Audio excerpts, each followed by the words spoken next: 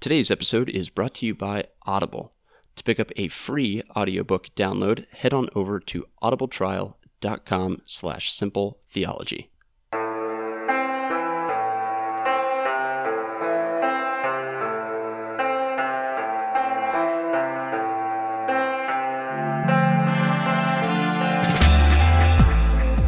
Welcome to Simple Theology, a podcast connecting theology to everyday life by examining various doctrines of the Christian faith.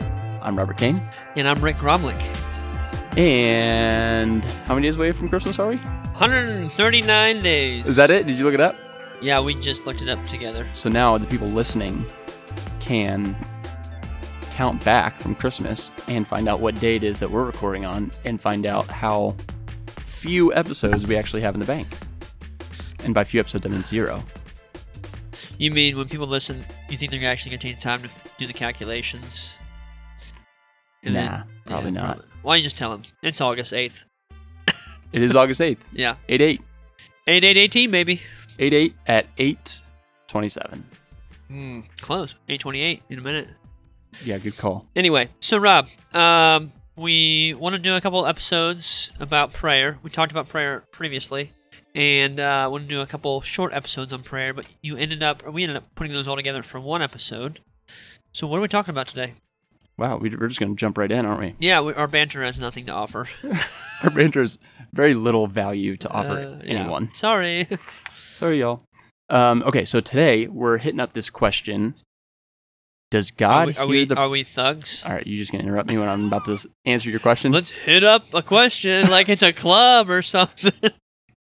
Yeah, what are you doing Friday night? We're going question hitting up, yeah. Yeah, you're killing it. Yeah.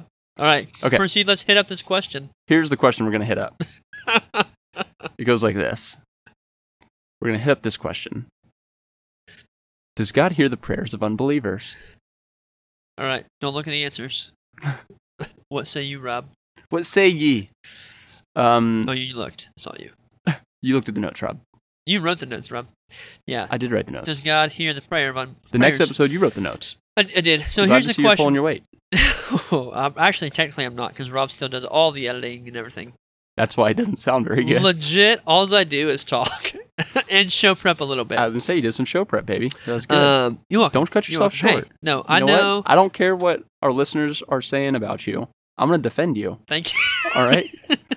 Nobody Come talks on, bad Gary. about Rick. All right, so before we get into this, looking at your notes, I think we also need to establish what you mean by unbeliever. Okay, someone who's not a Christian. So to keep things simple, because this is Simple Theology, Rick. Thank you. Thanks for making it more complicated than what it Nope, needed to be. just trying to clarify so we can be simple. That's all. The unbeliever that we're talking about is someone who is not regenerate. Okay. So someone who is separated from God. Clearly, they don't have any interest in the things of God. I mean, they might give they might give voice to it, but truly in their life, he doesn't have any place in their life. Yeah. Yep. Someone who... All right. And currently, there's no, like what you said, he's not regenerate, so it's not like he's really close or he's on the cusp. Yeah, but even if he was really close, the fact is he's not. Yeah. That's the person we're working with right now. All right. So does God hear his prayers? Who do you have? Because I know you wrote this and you had someone in mind. Who was it? No, I really had nobody in Who's mind. the guy? Just tell me his name. Just tell me his first name. I'm trying to come up with like the most... Winston. Winston. Yep. This Is one's that for the you, new Winston. guy who goes to your church? Like the bald guy who just wanted help with the green team? No, you were talking about that guy, right? Yeah, Winston. That's his name. Just kidding. I hope there's not a bald guy named Winston who goes to your church. There's not. What if he's just started and you don't know? I mean, then that'd be I know pretty you're awkward. the connection guy, and he started I'm listening now to the our- life teams guy. I What? went from connections director, now I'm life teams director. Wait, time out. You didn't say anything about this. Yeah, I got a little promo. When? It started last week, I think. So Technically what's that August. mean? So I was overseeing a life team called the Connections. So we call everything Life Blank. Yeah. Because Whoa, our name of 'cause our you got church cuss. is Life Point. Oh. And so our community Life groups, our Blank. small groups, they're called Life that would be awkward if it Groups. was life blank. All right. You know. That would be awkward if it's Life Blank. But our community groups, small groups, they're called Life Groups. The teams that people serve on Sundays are called Life Teams. And our church is called Life Point. So Lots Anyway. of life going on. Lots of life going on. You know what? That's I cool. can't even begin to And describe to you true the amount of life True life that is starts bursting through those doors. with regeneration. True life does start with regeneration, but prior to that true life taking place, that some would say that new life taking place. You I that, like Rick? that. I like that. Does God hear that individual's prayers? So, Rick, Yeah. before we even get into that, there are a few things that we need to establish. I agree. So the first one would be that God is omnipresent, and omnipresent is a fancy way of saying he's all places at all times. There's nowhere he is not. And so because he is omnipresent, he hears everything. Right. It's not like he's deaf in some areas but can hear in other areas.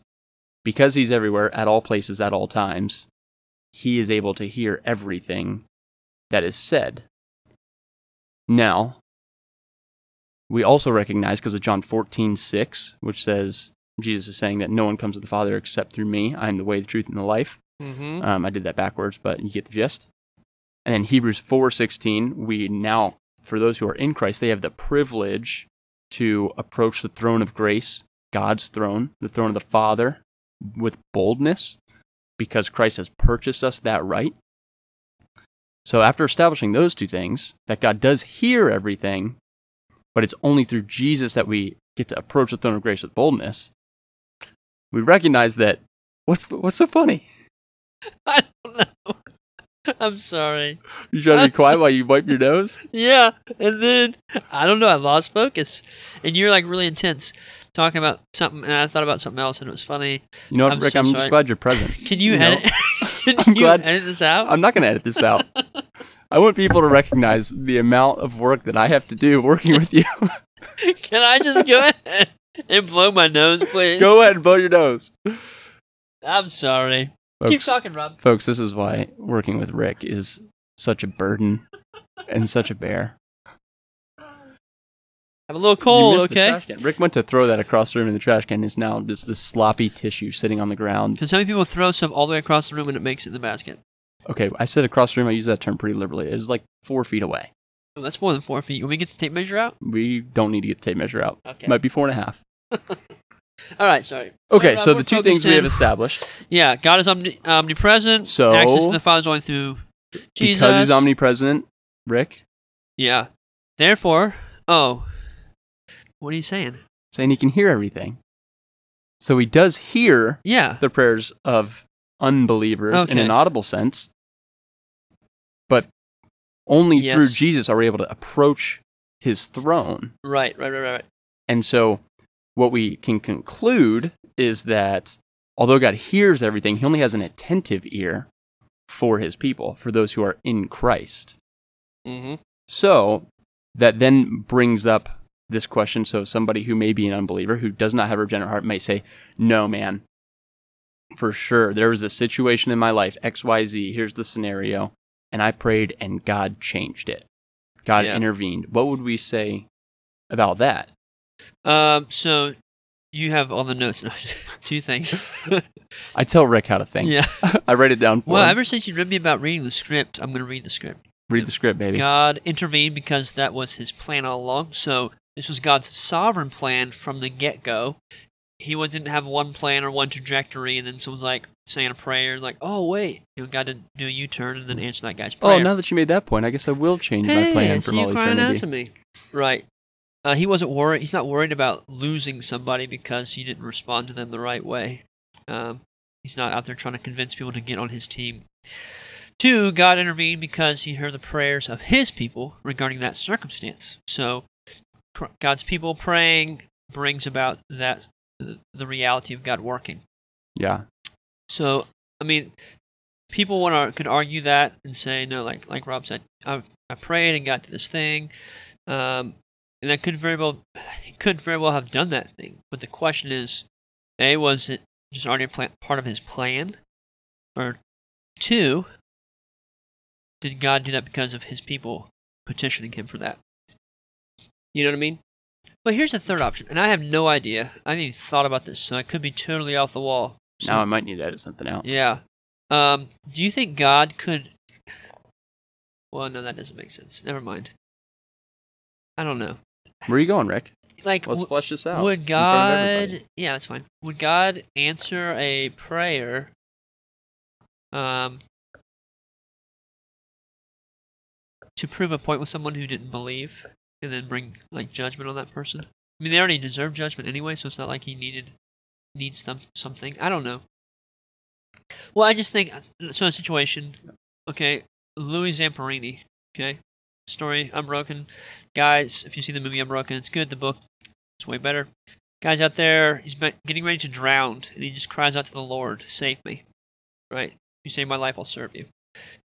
Gets saved by the Japanese, goes to POW camp, gets the crap beat out of him for years, almost dies multiple times, and then he comes home, becomes an alcoholic, all this stuff, but eventually the Lord saves him. I mean, and he serves the Lord. Now, I'd say sovereignly, in God's sovereignty, he made a commitment, I'll serve you forever. Well, he didn't have the ability to make that promise to God when he said that prayer. But in God's sovereignty and his macro view of things, did he hear that prayer? Or was that like just how God already planned it to work out? Yeah, I'd say if I had to say which one, I don't know. I mean, I could be. I think it's a pretty easy one, but I think it's part of God's plan. Yeah, exactly. I think it was God's ordained plan for him to call out to him in a time of need, and then God to sovereignly fulfill his plan and then call that person to faith and use that scenario from the past right to be influential in bringing him to faith. So that's where I think we see situations where God does something, like someone prays and maybe years later God brings about something that was part of his plan, of his sovereign plan of salvation for that person, for years before. Yeah. But with this idea, even prayer for the believers and so forth, this is a common question. Does prayer change God's mind? Do we have the ability to pray and change God's mind? Yeah. So like there are instances where it seems like God's mind is changed, right? Like he creates Adam, and then it says later on in Genesis that God was upset that he ever created man, or he repented of ever creating man. And then who did he repent to? Not himself. Nobody. But it's just that he felt bad about it, essentially. Right. And then in Jonah, you see God says he's going to bring judgment on Nineveh. Right. Jonah goes and tells them to repent. They end up repenting, and then God changes his mind, so to speak, and does not end up bringing judgment on Nineveh.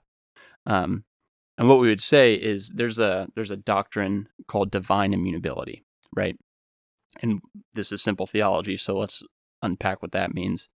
It just means that God is the same yesterday, today, and tomorrow. He doesn't change. And so his response to certain circumstances is going to be the same every single time. So for instance, sin grieves him every time. He's not happy with sin. Doesn't one day bring him joy and the next day bring him grief. Right. And then his response to repentance is always mercy. Yeah. And so when he says he's going to do something, and then someone repents and then he doesn't do that, it seems like he changes his mind. He's the same yesterday and same tomorrow. His response to repentance every time is mercy and his grace. And so when Nineveh repents, he didn't necessarily change his mind. He just responded the way he always would to repentance. But he used Jonah to go and proclaim, repent or you're going to be destroyed, to bring them to repentance. And so when we look at prayer, God uses prayer as a means to bring about his own goodwill. Now, it may seem difficult to embrace, like, oh, well, is it a real means? If God is the one who sovereignly brings it about? Yes, absolutely. And so God invites his people to be at work with him in what he's doing through the means of prayer and through our own actions. But he will raise someone up to pray for a certain circumstance, and then he'll intervene. And so someone might say, like, oh, well, so I can thwart God's plan by not praying? And we'd say, no. Like, if you decide not to pray, that's your decision, but God will raise somebody else up to pray for that circumstance if God wants to intervene. So does prayer change God's mind? We would say no and yes, almost at the same time. But the idea that it changes his mind is because he has risen someone up he has sovereignly risen someone up to pray for that so that he could then respond the way he always does to Right. that circumstance. I mean, I think it's similar to salvation. So God has called the church to take the gospel to the nations, right? And some people say, hey, if you don't reach them, nobody will. They will perish if you don't do that. Is that true? Yes, it is true, because Yeah. that's God's instrument is the church. If Robert Kane does not do it, well, does that mean all these people will perish and God's sovereign plan has been thwarted because Robert wasn't obedient? No. Like he will see it happen. And if he doesn't use Robert, he'll use some other redhead. Yeah. I mean, I guess they don't have to be redheaded, but, you know. But if you really want it to be effective, It better not be redhead then. exactly. Just kidding. I wonder how many of our listeners are redheads. At least one is Who? me. I have to listen to this podcast every time while I'm editing it. Do you listen to it once it's done editing, as we're talking about? these things? Sometimes hit and miss. The full thing, not typically, but I'll typically listen to the beginning, make sure everything sounded right, and then go to the end, make sure everything closed out right. Yeah. Because that's when we have music and all that jazz. Oh, that's true. So, All right. Rick, do we have anything else we want to cover on this? No, I mean, I just think it's good to think well about prayer and that God calls us to pray. He calls us to be a people on our knees, on our face before Him.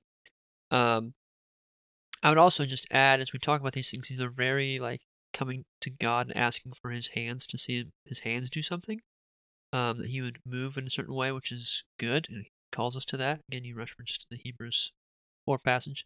But I also think it's good to come and just be before His face, and just to be in prayer before Him, to enjoy His presence. Yeah. And much more of just a dwelling and a being with aspect, not just asking for things. Yeah, a being still. Mm-hmm. Be still and know that I am God.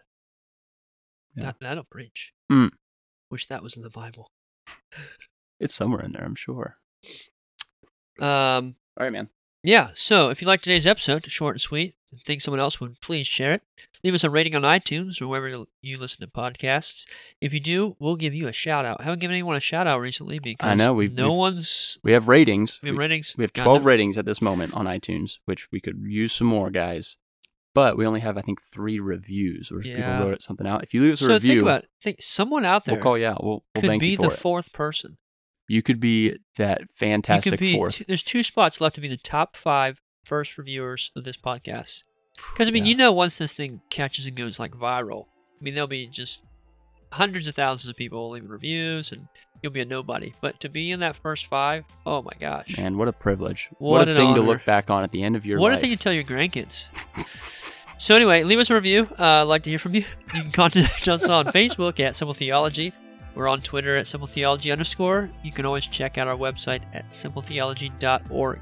Hey, if you really dig us, you can support us on Patreon. Go to Patreon, look up Simple Theology.